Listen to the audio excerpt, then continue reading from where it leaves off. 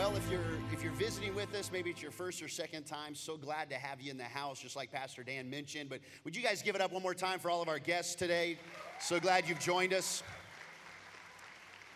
We just came off a 5-week series called Arrows, and it's all about parenting and the family. And I invite you, we have some resources available at Cafe Aroma right down the ramp. You can pick those up. You can watch all of those messages free on demand on our Timber Creek Church app. You can just download that on your Android or iOS device. And you can also take notes on your Timber Creek Church app. And if you don't have the app, you can obviously take the worship guide right here, and on the back side is our fill in the blanks. And I'm inviting you to do that every Sunday because it helps us kind of stay focused, but also you're able to take that, and this is a beautiful guide to then kind of praying through some of those things on your lunch break or in the morning or at the evening, taking this home and letting it not just be a sermon on Sunday, but be kind of a guide for the next few days as you get closer to God.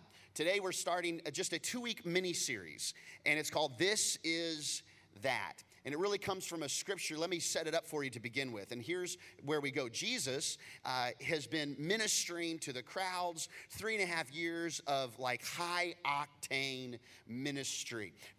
Lives being transformed, people beginning to follow him, disciples that are being made, men that are being healed, the dead are being raised, water's turned into wine, people been fed, thousands of people being fed by a to-go box from Red Lobster. There's so many things going on in the ministry of Jesus. And towards the end, he says, hey, you think this is good? You think this is good? Just wait. When I leave, because I can't stay here forever, I'm actually going to give you a gift. I'm going to send someone to you, and you're going to be able to do even greater works. And they're like, are you sure? He's like, I'm serious. And they're like, okay. Now, sure enough, he goes and he does leave because he's arrested, he's crucified, he's buried. 3 days later, he raises again, and that night he shows up to the disciples and he breathes on them and they receive the Holy Spirit. And then he says, well, not only are you receiving the Holy Spirit now to like guide you as followers, like at salvation, but wait, because actually I'm going to give you more. If you'll wait for me, I'm going to give you even more. And sure enough, they wait. And from the time Jesus resurrects to the time he ascends into heaven and is now preparing a place for us in heaven, from that time where he ascends and the time he's resurrected was about 40 days. And after that 40 days, the disciples gather with all their friends, about 120 people all gathered in one place. And sure enough, 10 days later, so what we are now at 50 days from the crucifixion, we have the day of Pentecost, which means 50. All right, 50 days from the crucifixion was also 50 days from Passover. There was the celebration of Pentecost. And the Holy Spirit descends, and there are signs, there are wonders. People are speaking different languages, and God is speaking through the crowd. And this is where we pick up the story. The bystanders that are watching what's happening, we see in Acts chapter 2, amazed and perplexed, they asked one another, what does this mean? Maybe your first time at Timber Creek Church was a little different than what you were used to at a church. And you show up and you were amazed and perplexed. You said, what does this mean? And that was even happening in the old. And I would tell you this, that people tend to become amazed at something, perplexed or something, or skeptical of something that they don't understand. And we see that right here. Some, however, they were skeptical. They made fun of them, and they said, they're sloshed. They've had too much wine. And Peter shows up and says, no. He starts setting the record straight. And here's what Peter says. No. Let me explain this to you. It wasn't enough for Peter just to say, well, if they don't got the glory, then they can understand where we are because I'm free. He takes a moment. He doesn't say, well, we're going to have church. God said it. I believe it. That settles it. You just get it figured out on your own time. He stops in the middle of this powerful, spirit-empowered moment. He says, wait, guys, let me explain what's going on here. Listen carefully to what I say. These people are not drunk as you suppose. It's only 9 in the morning, which I kind of think is a little joke. Give us a few hours. I'm kidding. He says, it's only 9 in the morning. Like, that's not what this is. You think that's what this is. This is not what this is. And the very next scripture is where we get our tagline for this series. No. This is that which was spoken by the prophet Joel. And if those people had understood the Old Testament scrolls, they would have read Joel and understood that in the last days there was going to be a Spirit poured out. And so what you think this isn't that. In fact, this is that. And over the next 2 weeks, we're going to talk about two very critical elements of the body of Christ and what we do and why we do it. Next week, I'm actually going to dive into the word Pentecost and explain what that means, because the word Pentecost, especially in East Texas, can have a different feel, a different experience than maybe what you should have experienced. Or it may have been whittled down to just something we do or how we dress or what it should look like or what we shouldn't do versus the power given that day to be witnesses beyond the four walls of Jerusalem. We're going to talk about that next week. Today, when you come into Timber Creek, we dedicate a big portion of this time together to singing. Not just singing, but turning that singing into an opportunity for worship. And so today, what I want to talk about is, why do we worship the way we do? You know, you go to different kinds of churches, and some, they don't even have music. Others, if you were to raise your hand, someone would stop and say, do you have a question? That would be very foreign to their culture. Some don't sing very loud. Some don't even, stand. Well, why are we standing? We're sitting. Why are we standing? Like, why do we do that? So what I want to do is give you the why behind the what. The why determines your way. The why determines the direction that you go. And I want to give you, just for the few moments we have, the why behind our worship and then how we worship. So take your notes and let's write some of these down. Why do we worship the way we do? Well, number one, God asks for it. I'm like I could just say, God asks for it. God bless you, you're dismissed. That's, if God asks for it, how many of you understand that we ought to give it? If God is asking, we need to respond. His word is full of direction on worshiping him. Now, here it sounds simple, but it's become a little bit more complex than it needs to be. And here's why. Because in today's day and age, in our culture is providing experiences and opinions and ways to live that would actually be contrary to the Word of God, the breathed Word of God. The way God says, the way God designed life, people say, I love God, I want to worship God, but I am also going to do things my way. And when God asks for worship, we have to understand that he's God and we're not. And you want to write this down. When you're God, you get to call the shots. There's no debate. If you're God, you get to determine what the shots that are going to be. You're the shot caller. Okay? And so what can happen is, I like these attributes of God, and I'm going to serve him here, but then I don't like these. But listen, when we begin to whittle God down to being the person that we like, and then the things we don't agree with, we do our own thing, he is now no longer God in your life. You're God in your life. The opinion you take most seriously is really the one that you're going to worship the most. And so he asks us to worship. He calls the shots. We simply surrender and submit. Surrender is, I got no choice. I can't even do this. I surrender. Submit is, I could do it my own way, but I'm giving you control. I could do it the way I think, but I yield. I submit to a different way. Psalms has 150 chapters, the longest chaptered book in the Bible. And it's all about praise and worship and giving glory to God. Times where the author is lamenting and casting cares upon God and even saying, God, why didn't you do what I thought you would do? And other times where it's just celebrating. And we can read through the book of Psalms and it helps stir that heart of worship, that atmosphere, that focus of worship in our own lives. Psalm 150 says it like this. The author says, praise the Lord. Praise God in his sanctuary. Praise him in his mighty heavens. Praise him for his acts of power. Praise him for his surpassing greatness. There's plenty of things to praise God, and he asks us to praise him over these things. Praise him with the sounding of the trumpet. Praise him with the harp and the lyre. Now, that's an actual instrument. It's not like praise him with the harp and, your husband. It's praise him with the harp and the lyre. Praise him with the timbrel and dancing. Praise him with the strings and pipe. In other words, like, praise him and praise him big time. And don't be afraid to worship him. Praise him with the clash of cymbals. Oh, man, the drum's a little too loud. God said clash him. In fact, he doesn't say just clash the cymbals. Praise him with the resounding cymbals. Like, let those babies roll. Let those babies like, psh, psh, psh, psh, psh.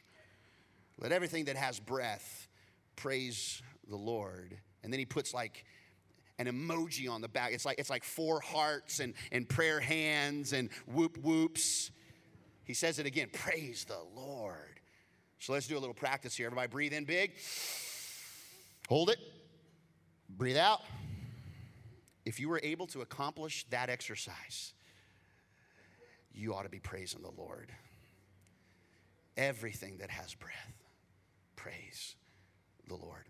The word praise from the lexicon comes to the word halal or halal. And it's where we get the root word hallelujah. Hallelujah. Halal. And we've kind of formalized the word hallelujah. Hallelujah. We've reserved it for Easter and for Christmas and for special cantatas. But halal is actually, when you look at the definition of what the psalmist is using in Psalm 150, halal is this definition. It means to shine, hence to make a show, to boast, to rave, to celebrate. Man, those lights are all shining in that church. It's halal. We're halaling all up in here. We're getting our halal on. To make a show, to boast, to rave, to celebrate. Like, we ought not come in with like this idea that praise and worship is something that, man, I better get something out of this. It's, oh, God, I hope that you get something out of this because that's what it's all about. And I'm going to shine and celebrate and I'm going to rave. It's not that rave. It's more like boast about God. Because it's what he's called us to do. It's because he's asked for it. Number 2, praise is my purpose. You were placed on this earth to give glory and honor to God. And not just live your life the way you think, surrendering to God, submitting to him in every deed, not just singing in a church service, but the way you live your life is an act of worship to God. The Apostle Peter writes in 1 Peter, you're a chosen people, a royal priesthood, a holy nation, God's special possession. And if you look at that grammar point there, that comma, it'd be easy to just put a period there. I'm God's special possession. I'm a royal priesthood, I'm a chosen people. I am who you say I am. I'm a son and daughter of God. And many people are struggling with their identity in Christ, still trying to make God kind of figure out, if I do this, maybe God won't be, like, he loves you. You're his child. And you could put a period right there. But there's a reason why we have a comma, because there's a purpose behind being his children, being his special possession. The scripture goes on to say, so that you may declare the praises of him who called you out of darkness into his wonderful light. So like we're a royal priesthood, we're a nation, we're chosen, God's special possession, not just to sit on a shelf and look shiny, but to declare his praises to him and to those around us. Someone asked me a while back, why do we do like fast songs and slow songs?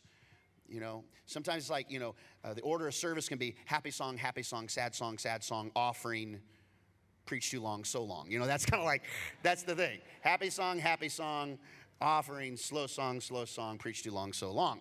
And we do praise. We gather with this like time of praise, and many times the words will be more horizontal. We're declaring to one another the goodness. I ran out of that grave, out of the darkness into that glorious day. Like there's a declaration. And we see that even in the book of Psalms. We see where even Psalm, I believe it's 95, that starts with entering his courts with praise, and later it says bow down and worship him. There's a cadence and a flow to entering into his presence with this worship and this thanksgiving and this praise. And as we begin to praise, we shift that into into then bowing down, and that praise is now worship, and it's more between us and God, and we're journeying to that place. We praise him because he's asked for it. We praise him because it's our purpose. Number 3, we praise him for who he is. Just for who he is. How many of you work at a place where when the boss kind of walks into the room, people kind of look busier? You know, they've got their head down like this on the computer, and the boss walks in. They say, hey, it's the boss. And they say, in Jesus' name, amen. You know, like they, oh, just praying over the company, boss. Just praying over the company, you know. The boss will come in, and he'll say something, and he'll kind of tell a joke that you've heard before, but the guy next to you will go, you. Oh, no. And it's not even funny, but they laugh. You know why? Because of who he is. Because of who he is. Our kids, like newborn babies, parents will show them up. Is this not the most adorable, most beautiful child you've ever seen in your life? And you're thinking, no, not really. No. But you know why they're saying that? You know why they think that? And some grandparents, because it's true. No, it's because of who they are. It's their flesh and blood. These ladies are consoling one another and crying together and hurting. Not because of a tragedy, not because of something they've lost, but because Justin Bieber just walked by. Justin Bieber walked by, and it's not that they're sad, it's just they're emotionally distraught. Why? Because of who he is. Before you guys go, yeah, women.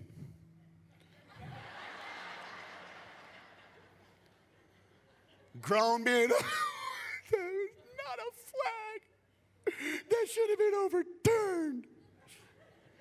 And just because of who he is, he deserves our glory. Give him glory and honor and praise. And Psalm 145 says, great is the Lord and most worthy of praise. His greatness no one can fathom. And the way we worship and celebrate on Saturday ought to be the same way we worship on Sunday. And the way we really give him praise ought to just be at the tip of our tongues and in our lungs. And just great are you, Lord, for who, just because of who you are.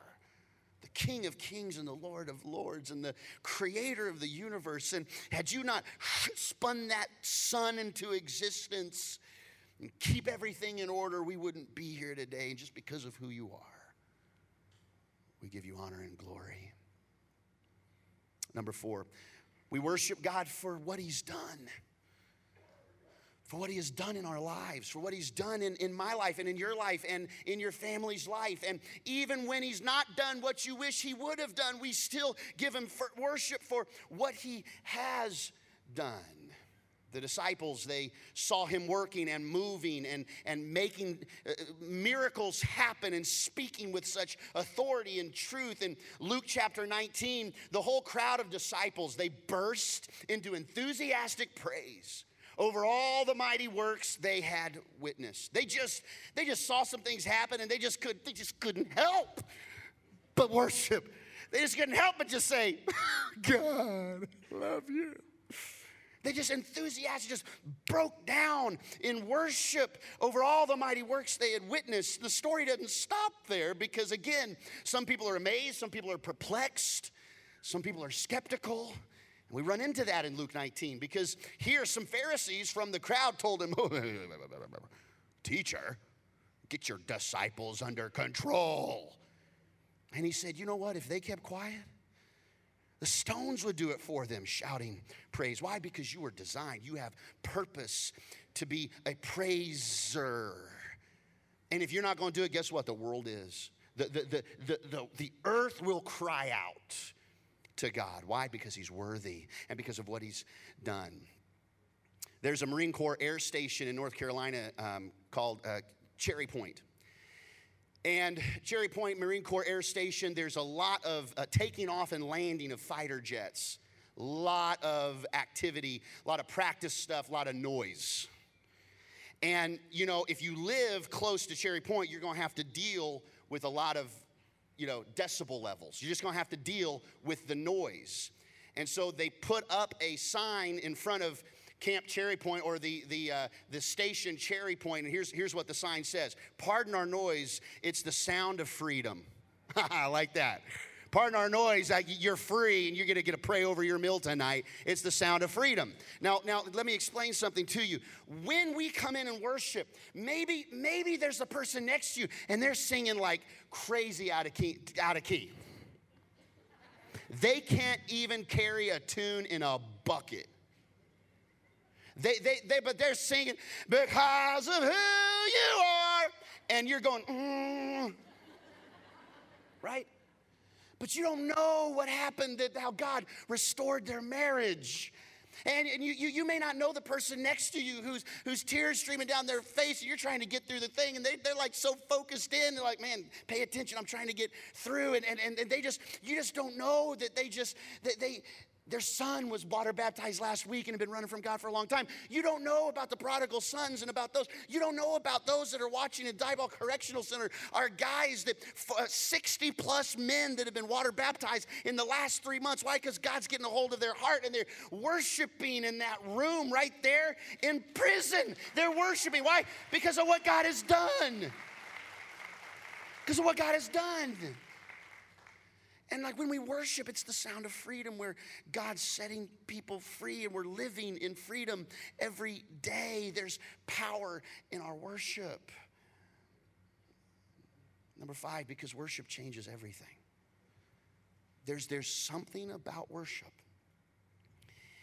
that when we can focus our energy towards giving God glory and take the energy to do that versus the energy to worry, grumble, mumble, complain, doubt, be anxious. We take that energy to worship. There's just your atmosphere changes.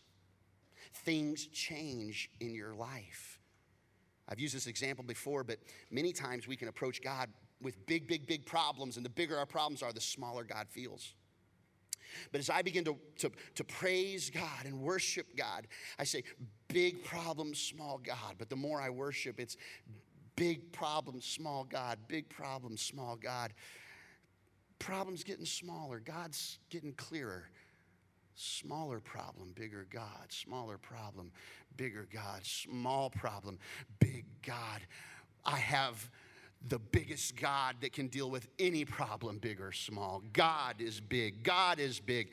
God is big. That's the atmosphere change when we worship. Psalm 18. I called on the Lord who is worthy of praise. And that could be another period right there. That could be enough.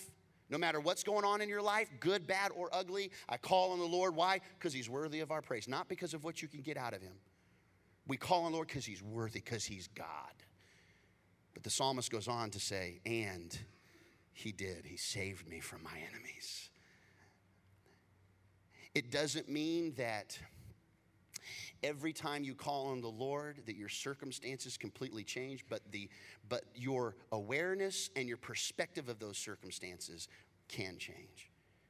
And you go in and you're facing the battle of your life. It can be that battle's so big, but as we worship, he saves us from the enemy, because what can cancer do to me? What can cancer do to me? I mean, it may destroy my earthly body, but it never can take my soul. And I can dwell in the house of the Lord, maybe not on this side of eternity forever, but on the other side. In heaven, I'm with him forever. I'm saved from my enemies. And he's worthy of my praise.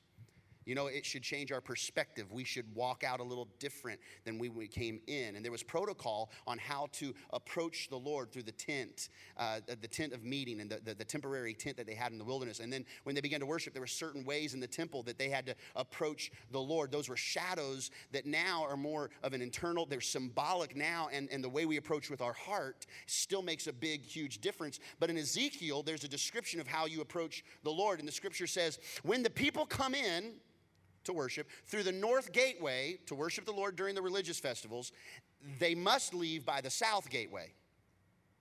You're not going to leave the same way you came in.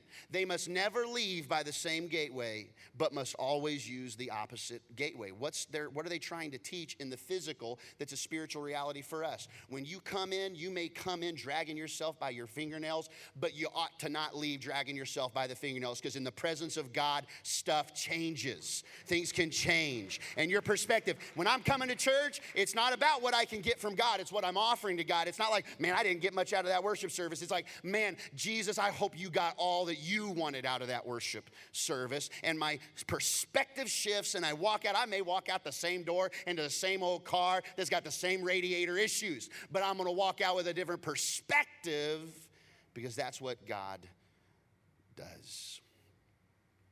How do I worship? That's the why behind it. So how do we do this? How do we do this? Well, first, we worship based on choice, not feeling, because there are definitely many times where you're not going to feel like worshiping, but you do it based on choice, not the way you feel. Marriages survive not on feelings, but choice. I mean, if feelings were the key compass to marriages, the apocalypse. But we go beyond feelings to the choice. The prophet Habakkuk says it like this in Habakkuk chapter 3. You know, though the fig tree does not bud and there are no grapes on the vines. Now let's put it into real life terms for us, because that's in the agrarian society. Agriculture was the key thing. They were all farmers. 99.8% of us are not farmers. So let's say, though the kids are driving you crazy, and there is more month left at the end of your paycheck, though the groceries are not quite full in the cupboards, and the job isn't producing the kind of wage that you've gotten used to living on, and things are tough, right? Though there are no sheep in the pen and no cattle in the stalls, yet I will rejoice in the Lord. I will be joyful in God, my Savior, no matter what comes at me. If God is good only when things are good, then actually my God is things. If God is good no matter what circumstances come my way, then God is God. And I love what the author says a few scriptures down. When we worship, when we bow down, when we are joyful in God, my Savior, the scripture goes on to say, and he will make my feet like hinds' feet. Another translation says like deer's feet. He'll make my hind legs like deer's feet. My hind's feet, a female deer. And there's something about hind legs that they when you're trying to walk a certain terrain, you can try and climb those boulders in Colorado Springs, and then you can see a deer with hind legs, the right kind of legs, a female deer, just like Bambi, just like no problem. They're not even thinking about it. You're like, watch out. They're just click, click, click, click, click, click, click, click, right up the way. Because there's just some agility in those hinds' feet. There's power in they're strong. They're massive. Some of you need to grow in your hind parts. And some of you ladies are like, what are you talking about? No, I'm not talking about that. Here's what I'm saying. When we worship, the kind of terrain that used to make you really timid and scared and nervous and doubtful, the kind of terrain that you'd say, when we worship, he gives us the ability to be able to go through the kind of terrain that we couldn't without him. Worship based on choice, not feeling. Number 2, worship expecting God to respond. We're going to worship in a few moments, and at the end, we're going to pray, and I'm going to say something to you. God's going to speak to you. Individually, God's going to say something to you. He's going to remind you of something. He's going to give you a promise. He's going to speak to you. You need to expect that. When we come in and worship, it's not just about offering. It's expecting that when we worship, God is responding to that. That he is an active God that responds in kind through his word, through his Holy Spirit, through a nudge, through a prompting, through direction. He is a responding kind of God. The scripture says you draw close to him. He doesn't say, good job. You draw close to him, he draws close to you. Number 3, worship with everything I have. Everything I have. Jesus displays the greatest commandment, the most important commandment. In Mark 12, he says, love the Lord God with all your heart and with all your soul and with all your mind and with all your strength. Which word do you think is the most common word in there? All. You know how much all means in the Greek? All. That's what it means. And now the scripture, though, this word strength, in some translations it says, and with all your might. This Hebrew word is awkward because this Hebrew word, the only way they could translate it to English is use the word strength or might, but it's not really what it means. The word has more potency in it. So the Hebrew word says it like this: all your heart and with all your soul and with all your mind and with all your very. That's how it says it in Hebrew, with your very. In other words, we couldn't really kind of grasp that in English. It means with everything you have, with your very, with who you are, with your everything. Your very matters. And I don't just give him part of me. I don't just give him half of that. I don't just say, God, you get this, but now this part is mine. Everything I have, that's how we worship him. And I would add to it, with everything I had, didn't put this in your notes, but maybe scribble it next to it. Not only worship with everything I have, but in the right order. We worship him in the right order. Now watch. I'm going to give you the order here. And pay attention, it's not in your notes, so I don't want to go too fast for you. Here's the order, okay? Here's the order in which we worship, and here's how we do life. So pay attention. Here we go. God first. Everything else after that. I know some of you didn't get it. Back it up. God first, then what?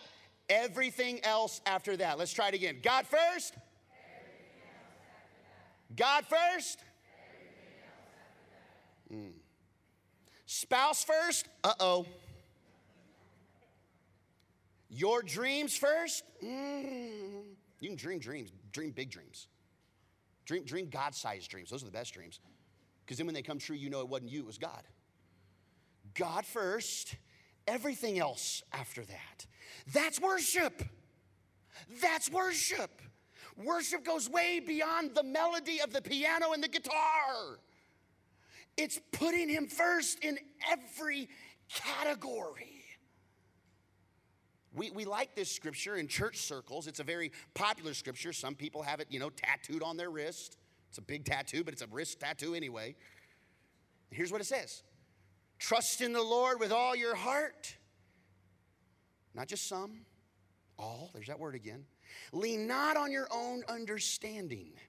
That is an act of worship. And he goes on to say, in all your ways, yield to him, submit to him, and he will make your path straight. When I trust the Lord, it's an act of worship.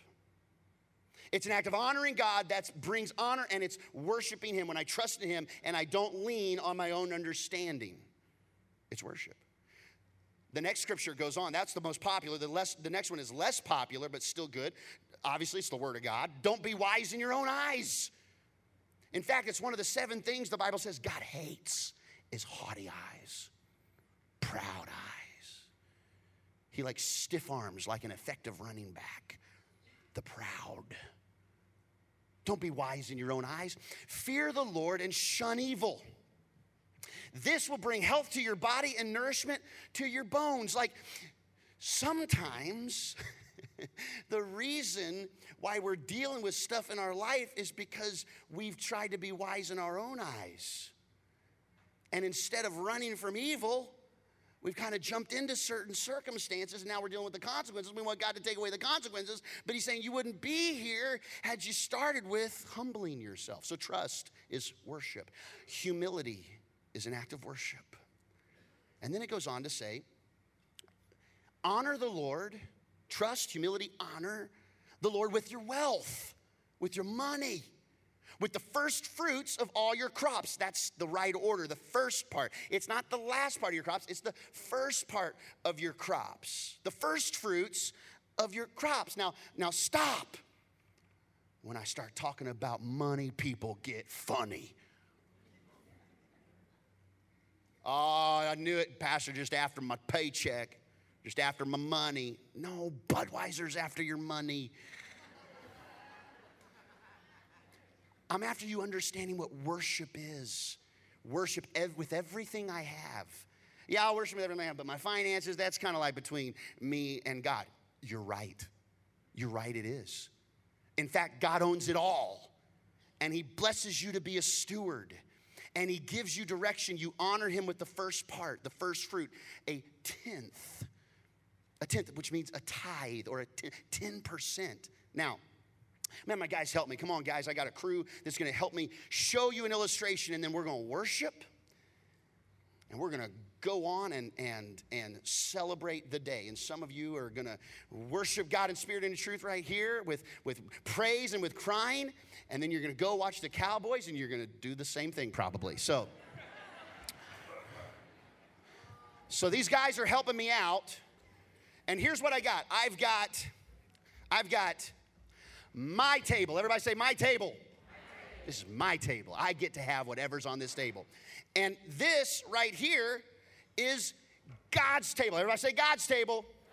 So God's got a table, and I've got a table. And the Bible says it like this. God says, okay, listen, I'm going to fill your table up. I'm just asking, will you give me a portion? Will you give me a tenth of your crop, the first fruits of your crop? That's holy and unto the Lord, and I'm going to bless you with the rest of the 90%. So let's start seeing what we got. So you get your first crop of the year, and oh man, it's a bumper crop of potatoes. And you know what? Thankful for my potatoes, but God gets the first sack of potatoes. Right here, God, you get the first of the potatoes. Now for me, guess what I get? I get 9 bags of potatoes. My cabbages come in. I said lettuce. You can tell I'm not a real green eater in the first service. Cabbage comes in. I get the first of the 10 cabbages. But everything else, God says, gets to go on your table for your family, for your life. I get the apples. An apple a day is an apple a day. And you get apples, I'm going to give you all the apples you need, your family needs. You can have the apple, just enjoy the apples. But will you give me the first bag of apples? Peppers, we're going to make some fajitas. Gloria de Dios. But the first thing for fajitas belongs to who? And who gets the other 9 bell peppers? Yeah. Squash. Now, this is the devil's food. But it's under the blood, bless God. And so it's still the Lord. So we're going to give the first squash to the Lord, and I get the other 9 squash. Cantaloupe. I love some cantaloupe in the summertime and in the wintertime, in the daytime and in the nighttime. I get cantaloupe. I got all the cantaloupe I need. My family loves cantaloupe. We dig through some cantaloupe. I also like corn. My family's weird. We'll go to Chili's, and all my family will say, we just want a thing of corn. And I'm like, I want like the ribs and the corn, you know. The first corn belongs to who? You honor him with the first. Wait, stop. This corn is actually better than this corn. So I give God the best. I give him the first, I give him the best. Okay. Cucumbers, I like the cucumbers. Here we go, cucumbers on my salad, cucumbers in my water, cucumbers on my wife's face when she has a facial. Cucumbers. Cucumbers, first one goes to God, the rest of the we're getting Hawaiian. Aloha, everybody. The first pineapple belongs to God. The other pineapple, I get to enjoy. Okay. Now, let's be a little realistic here. They're still giving me stuff. Peaches. This is the last one. No more after that. Peaches, first peach, and I get all the other Georgia peaches I want. Thank you, guys. Give them a huge hand.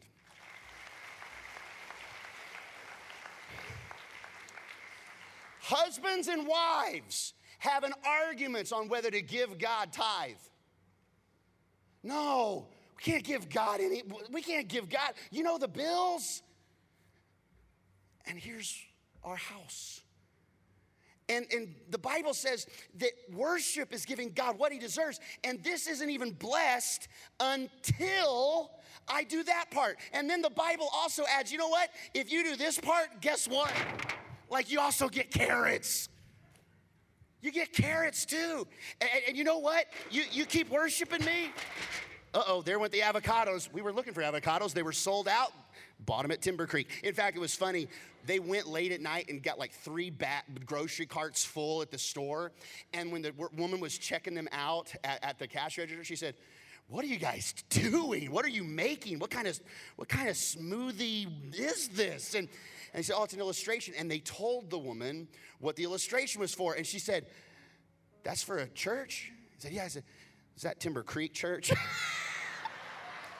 You guys are always doing something crazy over there. It's just because of what he's done and just who he is, and we just worship him and meet him with pineapple.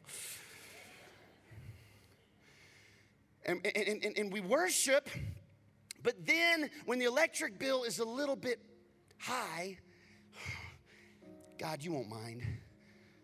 We got to pay the bill. And man, weren't ready for college. Oh. God, sorry, college, we just weren't expecting. You'll understand, God. You'll understand. Listen, worship is not just in the good songs we sing together, everybody. It's putting him first in everything. Putting him first is the right order because he's worthy of it, because he's asked for it. A couple of years ago, we started an all-in campaign. And we talked about the giving ladder, because if you guys put that up there, that not everybody is starting right off the bat to give God their 10 because you've been living on 103% of your paycheck. The average American is living on 103% of their paycheck, meaning that every year they're going 3% into debt. And I get it. It's really hard to even think about putting God first when bills are tight. That doesn't change the principle, but it does make it hard. And so what we said a couple of years ago is no matter where you are, everyone in the room is a potential giver. But we want to invite everybody to take a next step, that you would emerge into giving if you've never put God first. And back then, 27% of the church was giving 97% of the income. 27% was giving 97% of the income. And the other 3% was given by the rest of the 73%. And we said, look, if you can't get to the 10th, start somewhere and do something. Why? Because God will honor that. It's not about us. It's about what God wants to do through you as you are faithful to begin to give him the best and give him everything in the right order.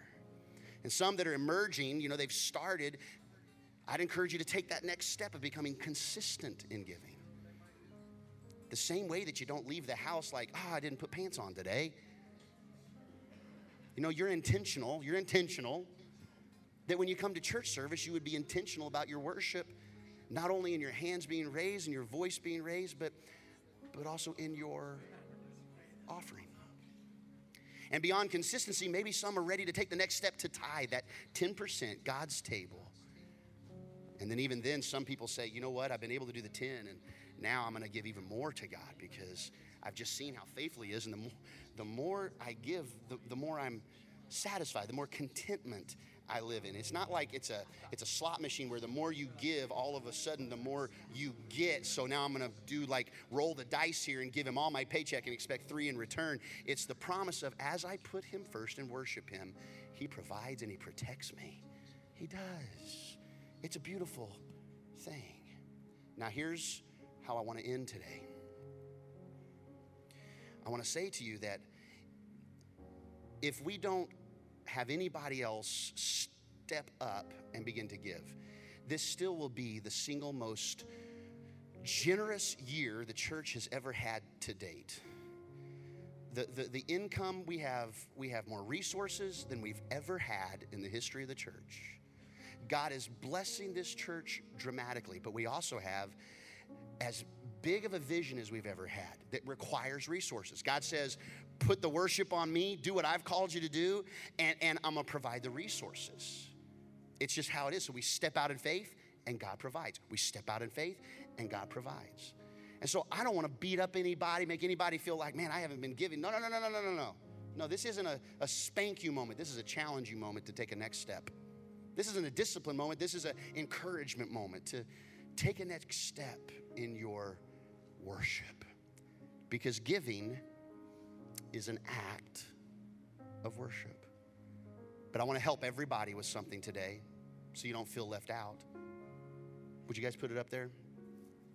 The last slide. You're already doing all of this for something. You're already giving 10% to something. I mean, it may be Honda and Home Depot, but you're giving 10% to something. All of us are worshiping something. What gets our attention, what gets our thoughts. And God says you are designed for worship. The problem with that is you're going to worship. You may be worshiping the wrong thing. And he invites us. He's not mad at you today. He invites you. Let's change the focus of our worship to the one and only God, maker of heaven and earth. God is not mad at you today. He loves you. And because of that, worship him. So we're going to flex that muscle of worship today. In just a moment, we're going to give. And I encourage you that if you're not prepared to give today, there's no pressure. I didn't give you this example so we can have a bigger offering today. And I want you to know, my salary doesn't go up or down whether you give in the offering today or tonight. I'm not connected personally to your faithful generosity. My salary is set by our deacon team. Because I want to be able to come to you and know, and you know, there's no ulterior motive. I don't want anything from you. I want everything for you. And if you don't give anything in the offering today, I want you to at least be thinking about how you're worshiping with everything you have in the future. But I hope that everybody, for the next few moments we have together, you would worship Jesus with your mouth, maybe with your hands. I know some of you came from the Baptist church. Like 78% of our church is Baptist. And like when you went like this, that was a stretch, you know. Like how many of you grew up in a hand-raising church? You know, like you can't even raise your hand right now because you just feel out. You're like, I can't raise my hand. I can't tell you. What I encourage you is, would you stand with me? We're going to sing 3 songs together. We're going to end with worship. And in this time, we're going to receive our tithes and our offerings right at the very beginning. Cody, our new worship pastor, so glad to have him on the team right there at the piano. Cody and the whole team, they're going to lead us into worship. And our first song is a brand new song. We've never sang it together. But I think you're going to be ministered to by it. But regardless of you being ministered to, it's about worship unto God. Let me pray with you. We're going to sing, we're going to give, and both of them are going to be worship. Are you ready? Father, in the next few moments, we give you everything we have. We eliminate distractions. We focus in on you. Bless this offering. May it be a gift to you, Lord, of our faithfulness and dedication to putting you first in everything, including our finances. Thank you, Lord, for not being mad at us, but taking this moment and meeting us where we are, not where we should be. You're such a good God. May we be taking next steps, even in this worship moment, drawing closer to you. God bless you as you give, and would God be blessed by our worship. Would you sing with us?